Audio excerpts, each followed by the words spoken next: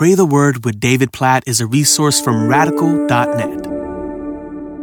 Daniel chapter 8, verse 26. The vision of the evenings and the mornings that has been told is true, but seal up the vision, for it refers to many days from now. Did you catch that? Here's a vision that was given here in Daniel chapter 8, but it refers to many days from now. So a revelation from God about the future. Just think about that. Like meditate on that for a moment. God knows the future. He knows the end from the beginning. And not only knows it, he oversees it. He, in a sense, ordains it. All that's to come. This is how we know Romans 8:28 is true. God is working all things together for the good of those who love him and have been called according to his purpose. The only way we can know that God's working all these things together for good is if God knows how all these things we're walking through, especially hard things, tough things, things we don't understand, how God is going to work it all for good. So we trust him. We trust that all of history, past, present, and future, is held in the hands of God. And so we trust him with our life in this moment. Today,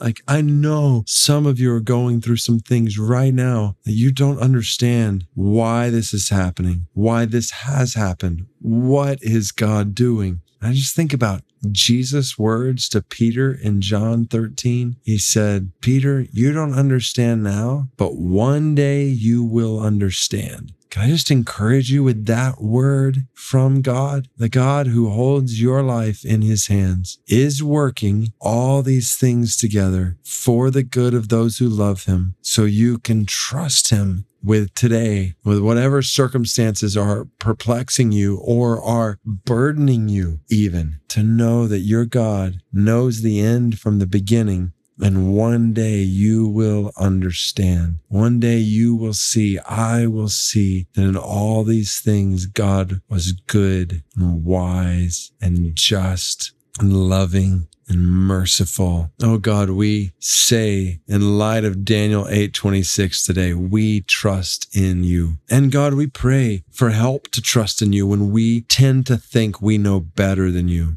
Amidst all our questions and even our agonizing and suffering and pain, God, help us to trust in you. I pray for people listening to this right now who are having a hard time trusting in you. God, I pray for a spirit of faith in them, that they would know that you are all wise, that you are all good, all loving, that you are just, and that you are all powerful, and you will work all things together for the good of those who love you, who have been called according to your purpose. And we know your purpose is to conform us into the image of Jesus. So we pray, do that today in our lives, no matter what we're walking through. Make us more like Jesus today as we trust in you with our past, our present, and our future. And as we praise you with all your promises concerning the future. The reality here in Daniel chapter 8, that what you say in your word will come to pass in the world. And even that, we know where it's all headed. We know the end of the story. You wiping every tear from our eyes, and not just our eyes, but people from every nation, language, and tongue, for